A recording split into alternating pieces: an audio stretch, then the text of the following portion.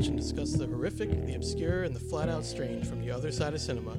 I'm Mark Dickerson. And I'm Jeremy Fink, and this is the sixth installment in our series 80s Indies. Today we'll be discussing a killer film, 1986's River's Edge. I figure once you start fighting, you're always defending yourself. Me? I get in a fight, I go fucking crazy, you know? Everything goes black. And then I fucking explode, you know, like it's the end of the world. And who cares if this guy wastes me, because I'm going to waste him first. I mean, the whole world's going to blow up anyway. I might as well keep my pride. I got this philosophy. You do shit, and it's done. And then you die.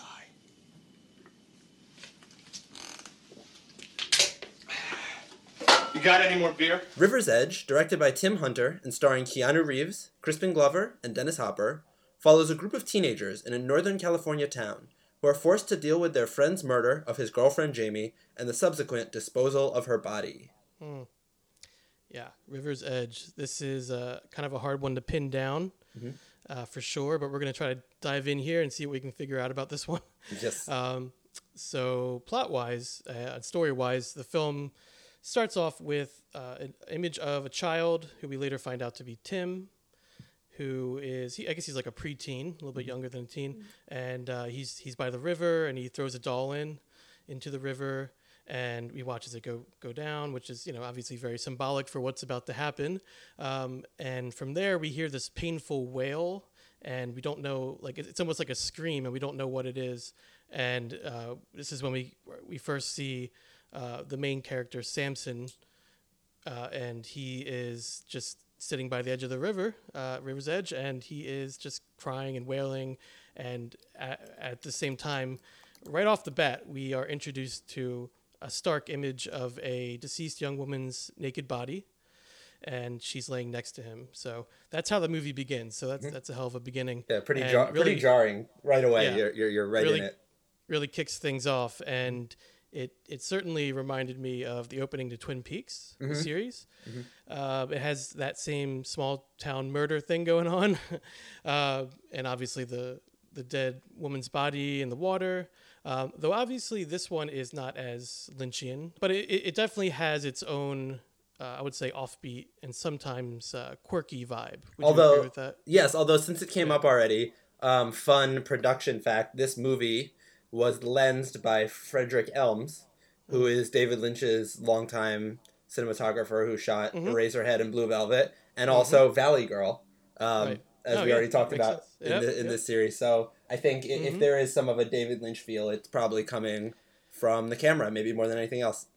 That makes a lot of sense. And Tim Hunter, the director of this film, he didn't go on to do much after this. We're going to talk about him a little bit later on, but he did direct a couple episodes of Twin Peaks, I believe, as well. So there are some connections here, and obviously some Lynch connections with the cast. Yes. And I definitely want to talk about the cast of this movie, because I think, I mentioned the offbeat and somewhat quirky vibe of the movie, and I think a lot of that has to do with the cast and the actors.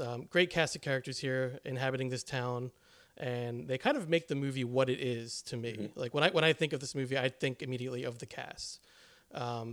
And so we have Keanu Reeves as Matt, and he's sort of like the doubtful one, the one who I would say out of all the characters maybe feels the most conflicted about what's going on.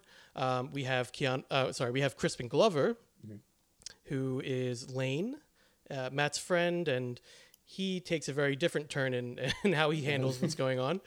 And Crispin Glover is just Crispin Glover, but we'll talk about him too. And of course, we can't forget Dennis Hopper as Feck. Feck. I'm going to be saying Feck a lot during this podcast, and it's a hell of a name and hell of a character. He's really out there. But again, just these are the things that make this movie memorable, and I think make it a cult movie because the type of story it is, you could see it as like an Oscar winner, like Contender or something like that. You could see it as a very mainstream type film, but the way this movie is handled, it's just very offbeat. And I'm going to keep using that word too, probably, because and a lot of it is the way, not only that it's acted, but also just the story itself is very strange. So let's talk about that a little bit more. So right off the bat, another thing I want to say is that thing that makes this film stand out a lot to me is that the tone is very, it goes kind of back and forth. And I think we talked about this a little bit, Jeremy, before we started recording today, about you weren't really sure of the tone of the film a lot of the time. And that's because a lot of the time it's very nonchalant, but then also there's these very serious moments. And I think it's that kind of juxtaposition between the everyday teenage antics that we see and the dark and complicated, more adult events like the murder, obviously, that make this movie unique and would make it stand out. Would you agree with that? Yeah, I think that was the thing, because this is the first time I watched this movie, which always exciting to get to watch something new for the podcast. But yeah, I had a really hard time placing the tone with this one, which was really intriguing, because I couldn't tell, because especially with these teenagers, they're seeing the body and everything for the first time, and the response is so casual.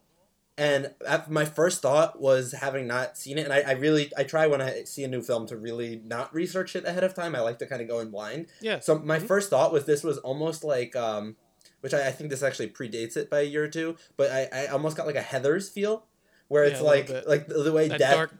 darkly comedic. Darkly comedic. Like, they're looking at a Dealing body with and none of them are really having a reaction. Like, they're like poking the body with a stick, but then when they realize it's a real body, the first reaction isn't any of them having a freak out. It's just kind of like a casual, like, oh geez, well that... Yeah. So anyway, like, wow, you're in deep shit, man. Even though that's their friend. So I was like, or they just go back into like the teenage gossip or whatever they're... and I was like, oh, that's very strange. But because the depiction of the dead body is so graphic and gruesome, I'm like I don't feel that way. Like this doesn't feel like comedic. Yeah. So it's very strange, which I like. I think I like. I definitely am gonna need to dig back into this one, but I think I like how strange it is, because I think that because I wouldn't, and I don't know about you, Mark, but I wouldn't call this film realism necessarily. Well, but in some ways maybe. In some ways, but I do think that the thing that's kind of most realistic is the way that when human beings deal with tragedy, it's very confusing, and a lot of the time it's presented in film and literature as like we find out about some tragic event and immediately have a cathartic big response. Right. But a lot of the time in real life, you hear stories about people like finding out a family member has died and not actually accepting reacting, like they just keep reading their newspaper. And everyone, like you said, everyone reacts differently to things, and some people would even laugh, you know what I mean? Just because that's their first gut reaction to something, because out of surprise or shock or whatever. Yeah. So you really can't judge it, and that's part of the reason I say that this movie, even though it is so strange and odd in a lot of ways, it's the way that they deal with it is probably more realistic than a lot of films that we've seen about this sort of thing. And it is actually based on a true case, which I'm going to talk about a little bit towards the end. But so this is based on a real event, and the kids in that story, the teenagers in that real event, acted very much the same as they do in the film. So it's one of those real life is stranger than fiction type things. But to go back to, we talked about the juxtaposition between the teenage life and the dark things that are going on. And I think that's exemplified right off the bat. So we see that the dead body of the young woman, which is a, very horrifying and frightening image, very sad. And then Samson, who is with the body, and we presume the one who murdered the woman, gets up and leaves and drives to the convenience store. And he starts trying to buy beer, and he's underage. But that's like the kind of, and that's like a normal scene, scene that you would see in a teenage film, a movie about teenagers, or like a teen comedy or whatever. So right off the bat, I feel like they established that the film is going to kind of bounce around and make you have these different emotions about things, which is, I think, a good way to go about it. So from there, we are introduced to Dennis Hopper, who plays Feck, as we mentioned. He's an older man, drug dealer, who we're introduced to in his derelict house, wailing on a saxophone next to his girlfriend, in quotations, an inflatable doll named Ellie. So that's Reddit, that character alone, I feel like puts this into cult territory. Yeah. It's like he's just so out there and so bizarre, but also kind of sad. You start to Yeah. realize like how sad and conflicted of a character he is. But anyway, so he comes off as very not as manic as Crispin Glover maybe, but he comes off a little paranoid. Supposedly the cops are still after him because he shot a woman a long time ago, and or what he says was his old girlfriend, and he's clearly a very mentally disturbed man. And but he does kind of hang out, I guess, with these teenagers that we're introduced to, both Crispin Glover and Keanu Reeves, of course.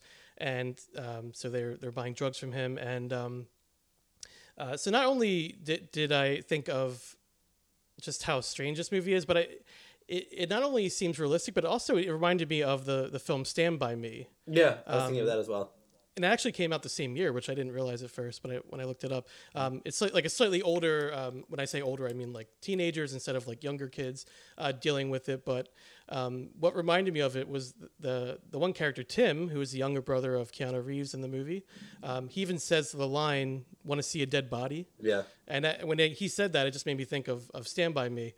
So that's another similar kind of movie with these kids dealing with having a dead body on their hands. Like, how do you act or react or not react? But this movie is more about, I would say, teenage apathy. There's a lot of angst and apathy in the film. Yeah.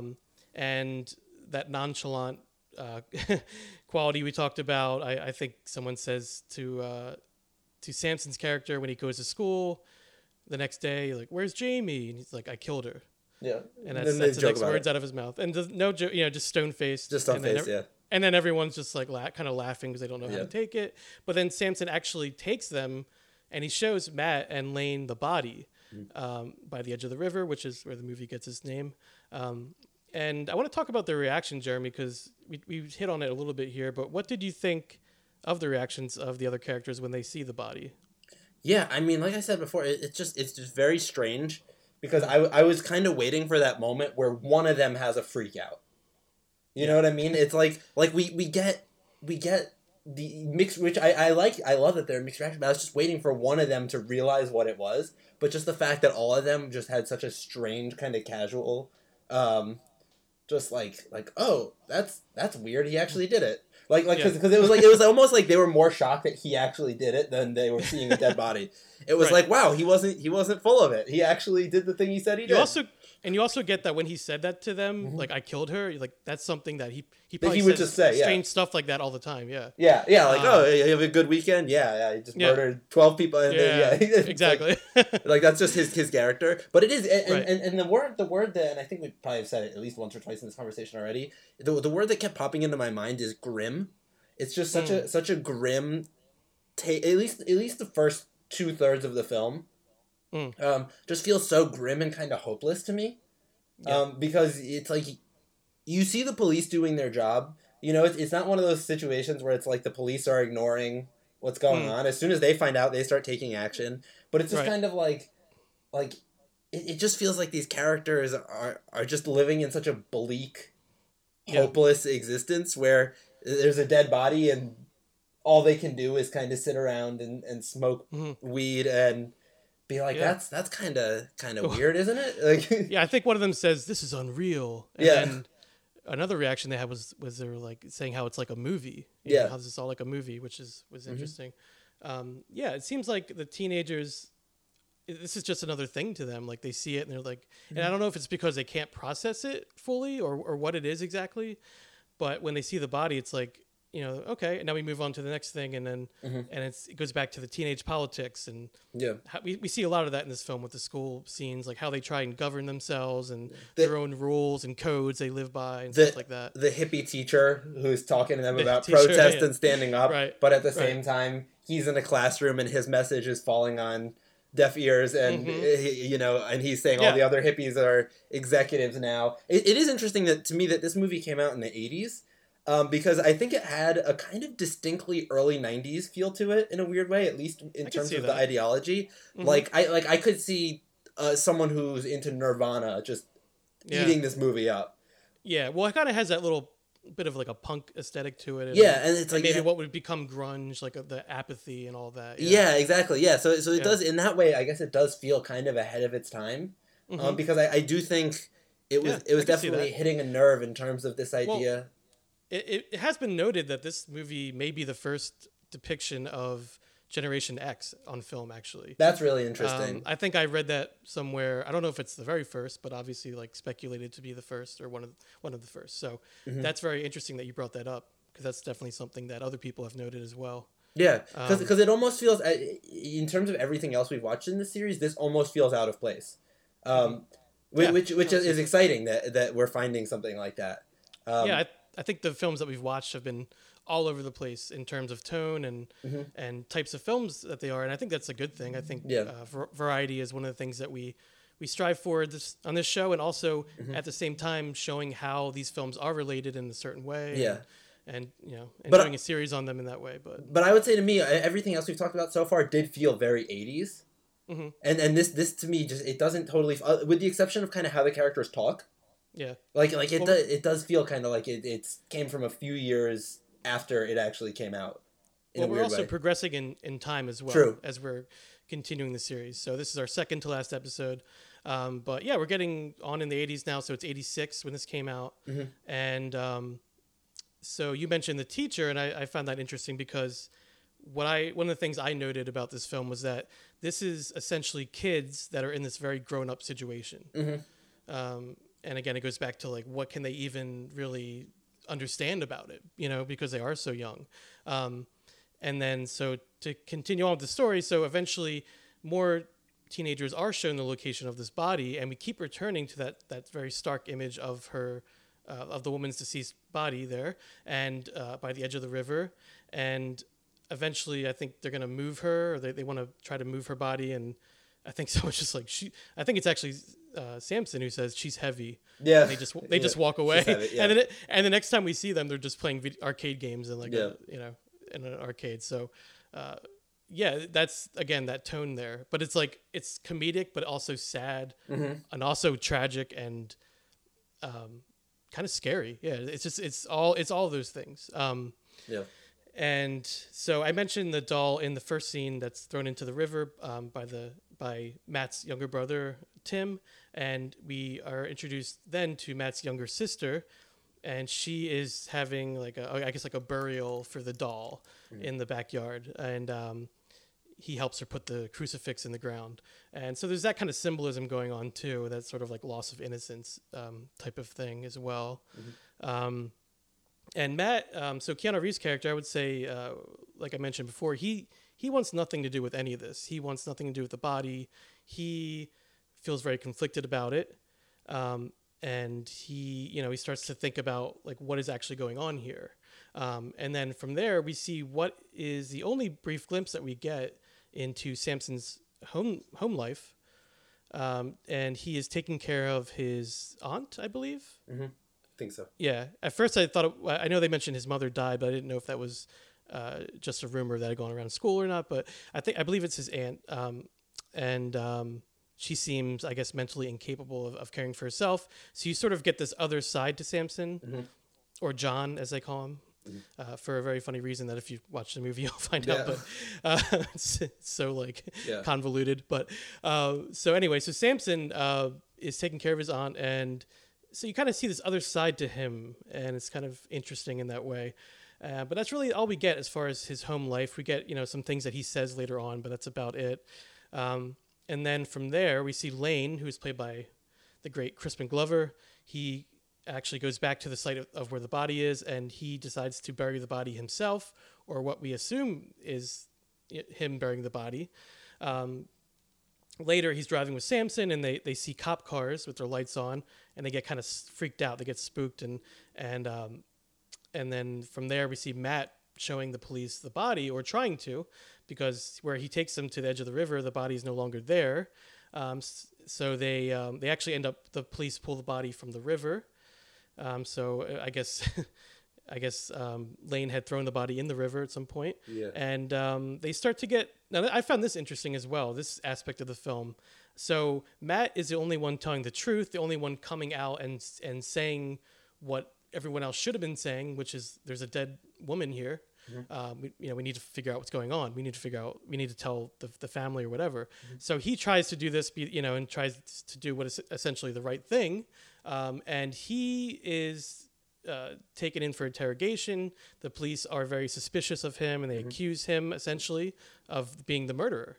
And he's just basically like, yeah, man, this is what happened. Like, I'm telling you, very Keanu way. Yeah. And this is very early Keanu, by the way. I think this is before Bill and Ted. I actually think he was noticed because of this film. And is also why he was kind of typecast into this sort of slacker role. Yeah. Because he just plays it so well. I mean, well, I think I remember I saw the film The Bad Batch a few years back.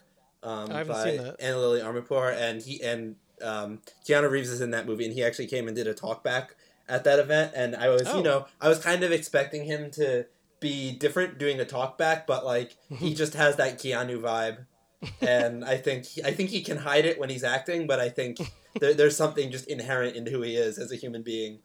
Yeah, because he can play all. Yeah, he can play all kinds of different characters. Like, he could be Neo from The Matrix or whatever, John Wick. But I mean, he had a lot of these roles early on, so he was sort of typecast into that. But again, I think he just plays these types of characters so well. And so we see that scene with the police interrogating him, or he's kind of answering questions for them, I guess. And you see this distrust of adults in the film. Except for Feck, because he's their drug dealer. But I did notice that a lot. There's the parents, like Matt's mother and her boyfriend, I guess, who Matt's very skeptical of, and the teacher and these police. So you see this kind of like adults versus teenagers sort of thing, which is real. I mean, it's something that happens and goes on. And like I said, even Matt's mother's boyfriend doesn't believe him, and they sort of get in an altercation at this point. And then he's with his brother Tim, who sort of like runs away out of the house. And Tim says that he saw Matt on the phone, and he calls him a traitor. So that's pretty like that's indicative of like how maybe a younger kid would view the situation. Like, oh man, you ratted, you called the cops, Yeah. So I thought that was interesting. And then the other scene. So with these other interactions we get, and this is like, so we have this kind of crazy cast of characters in a way, and they're all so like unique and strange and well acted, I thought. And then we have these different scenes of different characters actually interacting with each other, and some of the most fascinating scenes, I thought, Jeremy, were between Samson and Feck, because these are two outsiders, but two very different outsiders, and you see how that plays out eventually. But there's the "Are you a psycho?" scene that they have when they're by the river, where they're just asking each other that question. It's very interesting because you never see scenes like that in movies, and you never really see that in real life, obviously. So to me, it was just sort of fascinating to watch these two characters interact with each other. Yeah.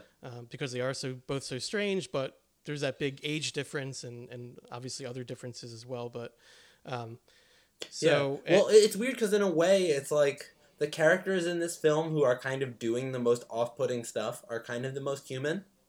In certain ways, because like Matt, the Keanu Reeves character, I think he has an element of humanity because he wants to do the right thing, but even then, like his arc and how he behaves through that time, like I don't know, like he does ultimately go to the police, but it takes him a little while. He gets distracted, like hooking up with a girl. Well, in the middle, there's even some teenage romance. But it's like one of those things where it's like I don't know, he's interesting, but you think about it, the Dennis Hopper character and John, so Feck and John, this relationship we were talking about, like they have done the most atrocious things in the whole movie, but we kind of get the most tender moments with them, and we also get tender moments with the Crispin Glover character as well, even though he's someone who's trying to cover up a murder for reasons that I'm not sure he even understands. No, I think he's just very manic and on drugs and I don't know. He has like a, well, I talked about that teenage code, it's like they have their own like rules they live by, and I feel like he very much tries to do that. Well, I think it was kind of just a panic for him too. Well, that too. Like, because it is one of those things, it's like you don't really, which is why I keep going in circles on this. I'm like, I'm not sure if this is one of the like the most fascinating things or if it's just like strange, but it is like a thing where he had probably the smallest reaction of anybody. Lane? Yeah, like to first seeing the body. Or Yeah. one of the I guess smallest... he's always acting kind of strange and crazy, so yeah, I guess. Yeah, that's but it's a thing where it's like when he sees and obviously spoilers ahead on this show, so if you haven't watched it, which if you haven't watched it, I'm sure you're very confused by this point anyways. But yeah, like when he sees his friend John dead at the end, he has a visceral reaction and he cries. Which to me and I love the way Crispin Glover played that moment because it was such like a manic little kid cry. It wasn't like an adult trying to hold it back. It was like he saw this thing and just broke. It was like that's unfair, you know. Yeah, it's like that's unfair. Yeah. That's my friend, but like to me, it's almost like that's him reacting to both of the dead bodies he's seen. Mm-hmm. It's like that one little crying moment. It catches up to him. Yeah, like it catches up to him, but it's like it catches up to the movie too, where it's like all this whole movie where no one's really had any reactions. When people are getting upset, it's over a lot smaller stuff. You know, it's over a kid not coming home on time to his parents. It's like the little things people are freaking out about in this movie, but the big things people are relatively calm about. And like that's the moment where I feel like the movie kind of breaks and the characters in it kind of break and we get this real visceral release after all of that. Yeah. It's kind of cathartic in a way. Yeah, which I think is like you said, this is kind of the first Gen X movie is kind of indicative of that. And I feel like, you know, millennials have a little bit of this thing too, if we're talking about generational worldviews, where it's like they just kind of saw so much shit. Like you're talking about like kids who were raised during Vietnam, and when they were just seeing crazy stuff just constantly in their lives, and they become kind of numb to it. Yeah. Early on in their lives, and it's hard to break them, and so that moment, at least personally, that was probably my favorite moment of the film. It's just when we finally see one of them crack. It's like, how far can one of these people who can handle anything, who's just bored, nothing is exciting, they've seen violence on the 6 o'clock news every single night, like at what point does something actually shake that person? Right. Definitely. Yeah, that was a very powerful scene. And also what you alluded to, Jeremy, was that this movie doesn't really have a main character, essentially. It's a type of film where kind of like She's Gotta Have It, which was the previous film we talked about. There are lots of different characters and you don't know any one character too well. Yeah. Which I found interesting. There are, I would say, a decent amount of examples of that in film, but this is certainly one of those. But I think it makes sense for this type of story, because we just get a moment to touch on each of these characters' lives, and certain things might stay with us, but we never really get to know any of these characters that well. Yeah, I would say that's an interesting observation. Yeah, because I guess in my mind, I felt like Keanu Reeves, the Matt, was kind of the main character, but I think that's just because Keanu Reeves is really charismatic, and I'm used to seeing Keanu Reeves as the main character.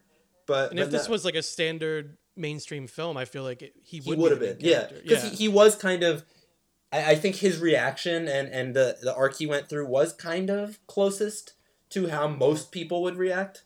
Or at least, and not how most people would react, how most people think they would react. Right. And how he treated it, so it kind of felt like watching it like he was kind of the center of the film. But really, I'd be curious, and I don't know if anyone's done this. I'm probably not going to take the time to do it, but if there is like a screen time breakdown on a movie like this, because it's true, it is an ensemble piece. It's not one of those films that draws attention to the fact that it's an ensemble piece. It doesn't feel like if I were to describe it to someone, I wouldn't say this is a film that's about a bunch of different characters. Yeah. To me, it's like the main character is almost just it's kind of hard to place, but the main character to me is almost the feeling. Yeah. Like kind of this general sense of dread, like the tone to me feels like the main character. Yeah, it's because it's not even like the town, which is, when you talk about Twin Peaks, it's not even really like the town is the character either. It's like, and I agree. Like I honestly didn't even think of the fact that this was an ensemble movie until almost the end of the film. So yeah, I agree. It's more about the feeling, and it just kind of creeps up on you as you're watching it. But so it's very interesting in that regard. Well, in a way, too, I guess you could kind of say that the young woman who was murdered is kind of the main character. In a way, in a strange way, too, because it is kind of just all about... She's kind of like the silent main character, where it's kind of just all about the reaction to what happens to her. Yeah. In the same way, if we're talking about a Twin Peaks, that the young woman, what's her name in that, Laura Palmer, is kind of in the same way. Like, even though we're not necessarily seeing her all the time, she's a presence. There's this presence, and I think that's a good way of putting it with this movie. Is there's a presence hanging over the movie that maybe is her, or maybe just this general sense of death and grief. Yeah. That is really the driving force behind the film, more than any single character, more than any group of characters. It's kind of just how we process intense emotion. Definitely. Yeah, I totally agree with that. And speaking of characters, so the characters that we're following right now in the film, they kind of go for a bit of a joyride, I guess. It's Samson and Feck are together with Ellie, of course, the inflatable doll, and The inflatable Ellie. and they go to the convenience store. Actually, the store that we saw early on in the film, where Samson tries to buy beer. We see them back in that convenience store, and that's where they run into Matt. And Samson goes like, "This guy giving you any trouble?" Like, about the cashier. And Samson ends up pulling a gun on him, on the cashier. And again, it's just like very nonchalant. And then he just like turns and walks away. Like, and that's it. And like, he doesn't shoot him or anything, but it's just something so eerie about it, and so like matter of fact, you know. And these are also like, you know, not only are they young and disturbed in certain ways, they're also mentally unstable, most likely. I mean, it's up for debate, but Samson's character and Feck obviously as well. But anyway, so Matt just is like, "Whoa, that was weird." So also during this time, since Feck is gone, which he never leaves his house, by the way, he's sort of like a recluse. So he's out of the house, and Tim, which is again Matt's younger brother, the younger child from the first scene, he and a friend break into Feck's house while they're gone, and they find the motherload of weed in his closet. What I'm assuming was weed. It looked like weed. I don't know. Yeah, it kind of looked like weed.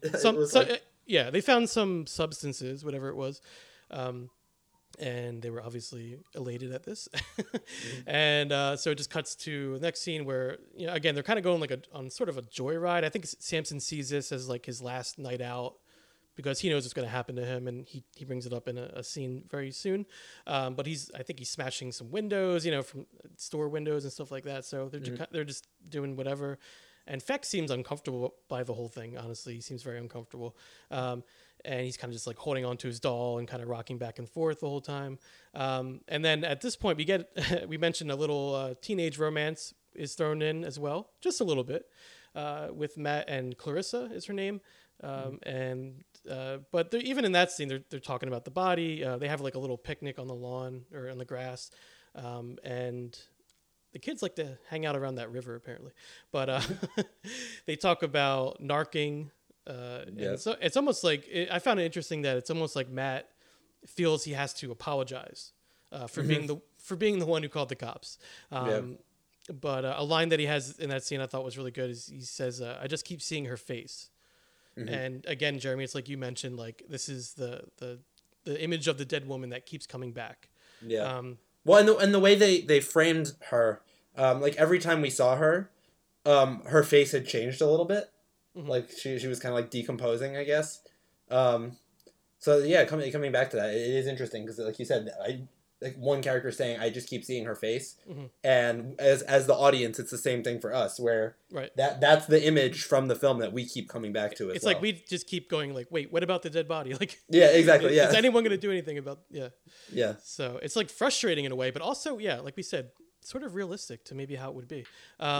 So back by the river, Samson starts taking some, I guess we'll say, liberties with Ellie, as Feck pleads with him to stop. You know, he starts like joking around with the Ellie doll and doing inappropriate things with it. Although I guess things that it was probably meant for. And Samson proceeds to, he gets up and shouts over the river and starts shooting his gun. And he starts talking to Feck about Feck's murder. The one he had done years ago where he shot his girlfriend at the time. And, Samson says, like, you wanted to show her who was boss. And Feck responds with, I loved her, Yeah. And that's the big difference and what Feck sees as the major difference between the two of them. Because Samson felt nothing. And Feck, this like destroyed him. So that contrast is pretty interesting as well. and it's like in this scene, it's like Samson wants to compare and contrast murders. Like it's a sick game to him, or a competition or something. It's like almost fun for him. Right. You kind of get that idea. Like he gets like a thrill out of it, sort of. Mm-hmm. Yeah. And we actually see a flashback during the scene, which is the first time we actually see Jamie alive, first and last.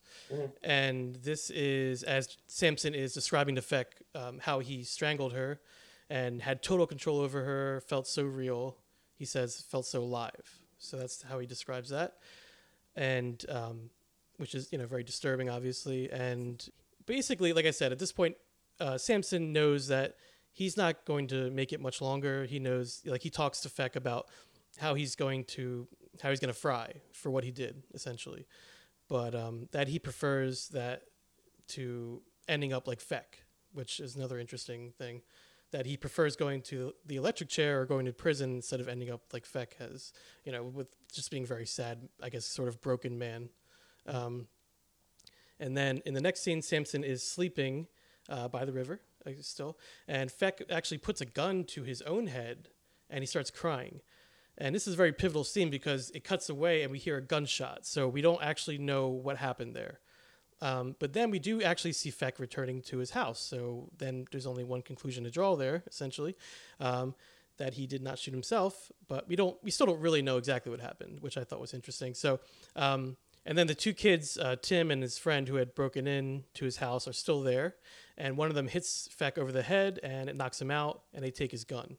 And it's also like not only the image of this dead woman, Jeremy, but it's like this gun keeps coming back. I noticed as well. Yeah. It's very like it's like the potential for more harm to be done. I saw it as, like these characters are already like in this like really disturbing situation and they don't know what to do. And it's like this gun is just constantly there. And Feck is always carrying it around with them.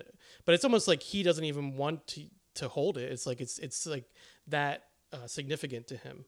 But it keeps coming back. And so Tim ends up taking it, and the police take Lane in for questioning. And this is where you kind of see that the walls are closing in on everyone. Like eventually the cops are going to, take someone away. Something's going to They're going to figure something out. Yeah, they're getting close here. So you kind of feel that tension.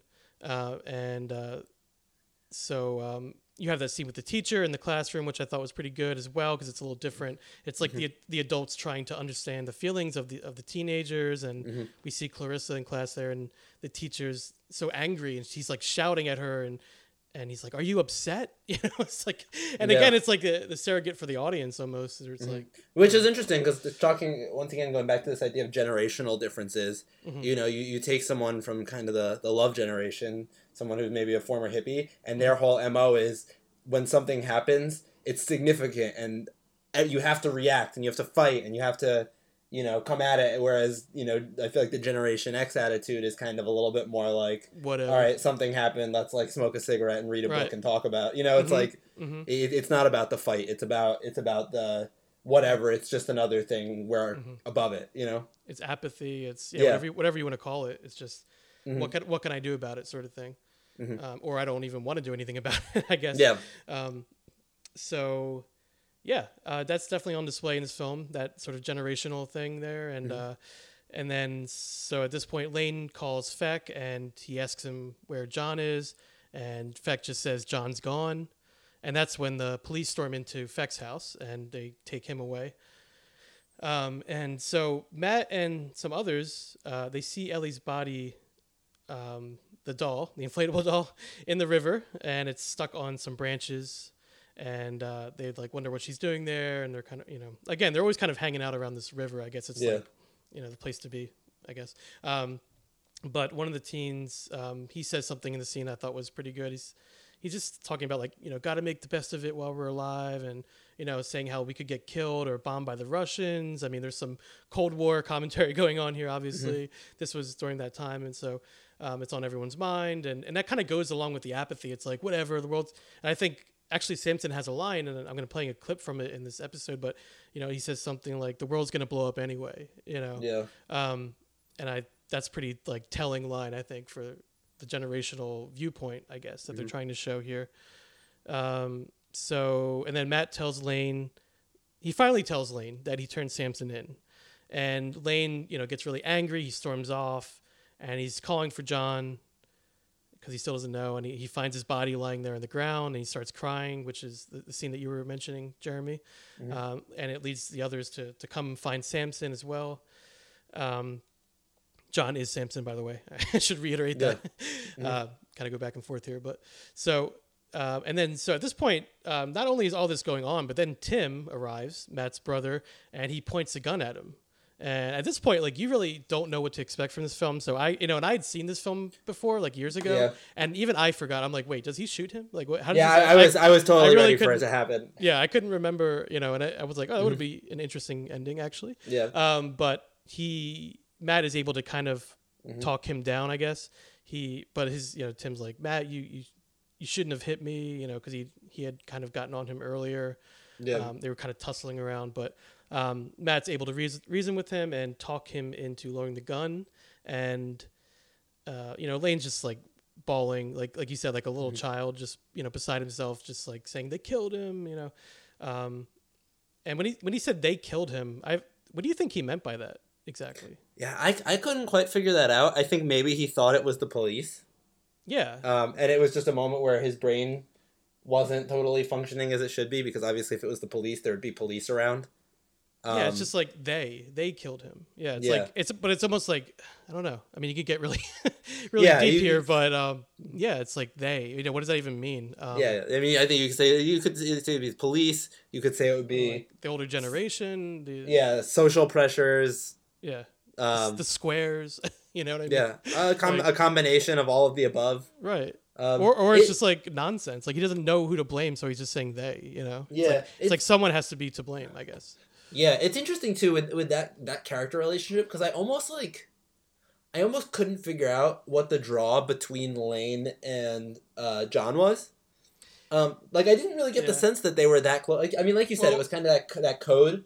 Yeah. Of you don't turn on your friends. Oh, you mean Lane and John, or Samson or whatever? Between the two of them, because it was like clearly Lane has this like deep love for John, but like it didn't seem like John gave a shit about Lane at all. That was the funny thing, and it's also like I think Lane. I saw it as Lane just loving the outcast, like he's an outcast or sees himself as like a rebel, sort of. Yeah, maybe I saw it as like he sees John as like the ultimate rebel or outcast, in some sort of sick way. You know what I mean? It's sort of like that punk rock thing where it's like you want to be different. Yeah, you put someone on a pedestal who's like, maybe they're even vile or disgusting in some way, but you just kind of, you look to that as like an example or something. So that's how I kind of saw it. Like you said, Samson or John doesn't even, he hardly even reacts to Lane. Like, he hardly even talks to him. Yeah. So, yeah. Like, Lane's like crying over him. He's driving around town trying to help him. And like, John's like, whatever, dude. Like, it's like whatever. Yeah, like, or like Lane's like, oh, we should move her. She's too heavy. Like, But that was the thing that was particularly strange to me and intriguing. And I'd like to rewatch at some point and see if I can pick this apart a little bit more. It seems like this girl, Jamie, who died, was in their friend group as much as anyone else. Yeah, it does seem like that. And that was... But then also, like, is she, or was she, like, the way they talk about everything. Yeah, I don't know, because it's like, everyone keeps saying that, like, we knew her, we hung out with her, but it didn't seem like she was anyone's best friend. But at the same time, she was clearly around. Yeah. And that high school thing where it's like, everyone knows everyone, but no one really knows anyone. Yeah, no one really knows anyone. Yeah, because it's like... But that's what's so interesting, is the relationships in this movie, which goes back to the idea, I guess, of it not really having a main character, because... I think if there was a close relationship, if in the movie, and I guess the closest one we got, which is why I go back to maybe saying I kind of think the Keanu Reeves character was the main character, is the two brothers ultimately do have love between them, even if it gets really intense and the younger brother's actually ready to kill him. We do get a moment where where we see real love between two human beings on screen. Yeah, there's something good there. Yeah. Yeah, because it doesn't really feel like any of the teenagers are actually really that close. Like, I don't get the sense, what's her name, Clarissa? That, like, Clarissa and Matt, after their night together, are necessarily going to go on and keep being together. I don't get the sense that through all these experiences, any of these characters are going to be drawn closer together. Yeah, it's not like an eternal love or anything. It's just it's like whatever. Like this is what we're doing right now. And maybe coming back, like this idea of it being a grim movie, and I think that might be what kind of confused me. Is it did feel like there was just like everyone in this movie was very alone. Yeah, it's haunting, is what it is. Like it's haunting. It's a haunting film. If when you're watching it and when you think back on it, it still is. But we'll talk about that in a second. I mean, we're almost at the end. This is basically the end of the film. But I just want to cover really quickly just what happens from here. So, like I said, Lane is crying over the body of his friend John Samson and saying they killed him. And we talked about what we believe that to mean. And then from there's just a couple more scenes, but we see Feck in the hospital.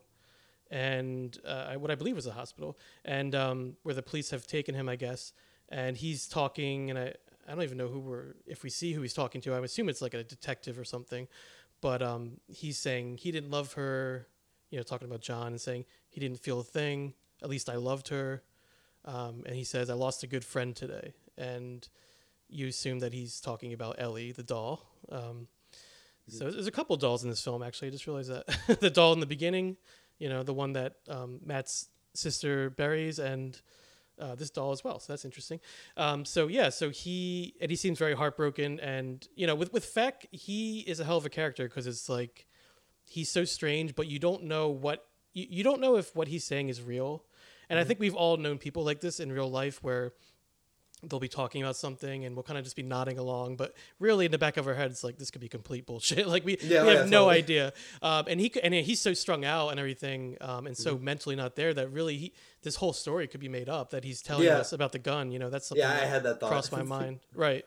Which if that's true is just even more crazy to think about. But, and that is essentially the end. So we have that scene in the hospital with Feck, and the very last scene is pretty much a shot of Jamie's open casket funeral, and that's how it ends with, again, the image of Jamie's body, Jamie's face, and her face, and we see, and now she's obviously more, presentable or whatever you want to call it for the funeral, but that's where it ends. So we're kind of still left with that image of the dead body still lingering there. And hell of a movie. It's I think the only word really is haunting. It's just very very strange. And we talked about how there's all the different characters, and it's a script I think works really well, though. I think it's very well written. And actually I should give a shout out to the writer, because he didn't do much besides this. I did look him up, but Neil, am I saying this wrong? Jimenez? Probably Jimenez. Yes, Neil Jimenez, probably. Yeah. And he, like I said, he didn't do too much else. But I really thought the script for this was strong. And as I alluded to earlier, this was actually, it was somewhat based on a real life murder of a young girl named Marcy Conrad. And it was by another teenager. She was actually very young. She was, I believe, 14 when I looked into it. And she was murdered by her, I think, boyfriend or friend, who was 16 at the time. And I believe it was in a small town, much like we see in this film. And he bragged about it to his friends after he killed her. And he showed them the body. And for 2 days, no one reacted or said anything to anyone, to the police at least. So it took 2 days for someone to finally step up and go to the police, which, when I say that this film is sort of realistic in a lot of ways, I think that's what I mean. It's like, this could actually happen, and it did actually happen in some way. So, but that was what inspired this film. So the writer took that and made the script from it, and I think it's actually like a very tight script, but it also, I liked how it gave the scenes and the actors a lot of room to breathe. There's a lot of really good scenes, particularly the scene with Feck and Samson in, I think they're at Feck's house in that scene. And that's the scene I'm going to play a clip from in this episode as well in the beginning. But I just thought it was a really good scene between the two of them. Just really, really well done. The acting is phenomenal. And you forget with Dennis Hopper, at least I did, how good an actor he is, because you know, he's great in this, and I just like was thinking that, you know what, he's great in general, and I forgot how good he is. He's one of my favorites. Probably ever. Yeah, he's like one of the best. He's also is this somehow the first time? Have we talked about another Dennis Hopper film on this podcast? We have to have, right? Is this the first time? Like, I was thinking about it. I'm like, we have to. There's no way we've been doing movie cult this long but have not talked about Dennis Hopper. Well, we haven't talked about the Mario Brothers movie yet. Didn't talk about Mario. We didn't talk about Easy Rider. So Easy Rider. Yeah, you know what? Yeah, I couldn't remember. I was like, did we talk about Easy Rider? I know we wanted to. I'm sure we will. But yeah. So but Easy Rider actually gets mentioned. It gets name dropped in this film. Yeah, which I thought that was a funny thing. Yeah. I wonder if they talked to him, yeah, you know, or how he felt. But yeah, he's done it all. I mean, he's Apocalypse Now. You know, he's just been in so many. He was in Giant with James Dean in the 50s. Dennis Hopper, that's right. I forgot about that. He had one of the he was in Giant. I was actually looking at his filmography before, and I haven't seen these movies or seen them in a long time. Mm-hmm. But I know he was in. He was in, like, if you look at his filmography, which I know we're going on a little bit of a tangent, but it's just because we haven't talked about Dennis Hopper. We have to, yeah. Just because we haven't talked about Dennis Hopper. He's been in so many movies. He was in Cool Hand Luke. It says he had a bit part. I guess he had a part in True Grit with John Wayne. He's just had the Trip. Yeah, that career was... Yeah. He's just had one of those careers that has just been he's kind of like Nicholson. Like, I'm sure Nicholson will Jack Nicholson will get brought up a lot in this show, just in general, and he has been brought up in the past, like when we talked about Head, the Monkeys movie and everything. Yeah. But yeah, just like these certain people that are kind of like cult figures because they've appeared in so many cult films and just kind of like offbeat films and stuff like that. So Dennis Hopper is definitely one of those, and because he's in he's in Blue Velvet. Like he's just one of my. I would say he's probably one of my favorites. Whenever he shows up, it's just like you're in for a ride. So he's great in this. And another actor I could go on a tangent about is Crispin Glover, but I will try to restrain myself somewhat.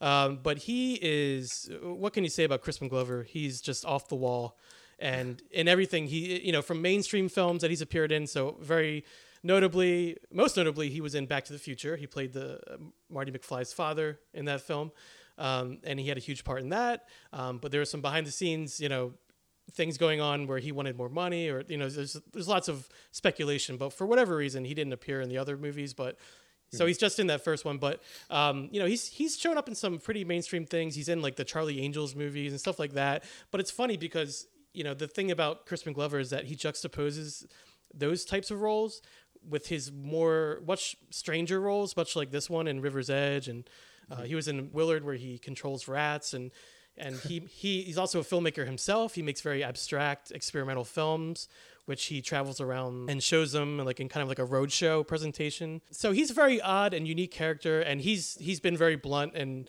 on record saying that he does the larger films, the more mainstream films, to supplement his income, and so he can make weird films and do the stranger things, and he's very much like an artist, I guess, is at the end of the day. So you see a lot of that come through in his acting. He's very off the wall, and he's also in a Friday the 13th movie, the fourth one, I believe. But anyway, so that's I mean, again, I could talk about Crispin Glover all day. He also shows up in a Lynch movie, by the way, David Lynch. He shows up in Wild at Heart in a very quick flashback scene, but very memorable. Yeah, right. So anyway. But yeah, so this cast, and also Keanu Reeves, which, again, he's just like, he's always good, and he's good in this in his own way. And but I did want to ask you, Jeremy, since these great performances, who had your favorite performance in this film? This is going to be a surprise pick. My favorite performance in this film, and I just want to double check the actor's name really quickly. My favorite performance was the guy actually who played John, Andor Samson. I was going to mention as well. Mm-hmm. Daniel Roebuck. I say that because Dennis Hopper, I would imagine, is an intense person to share a scene with, right?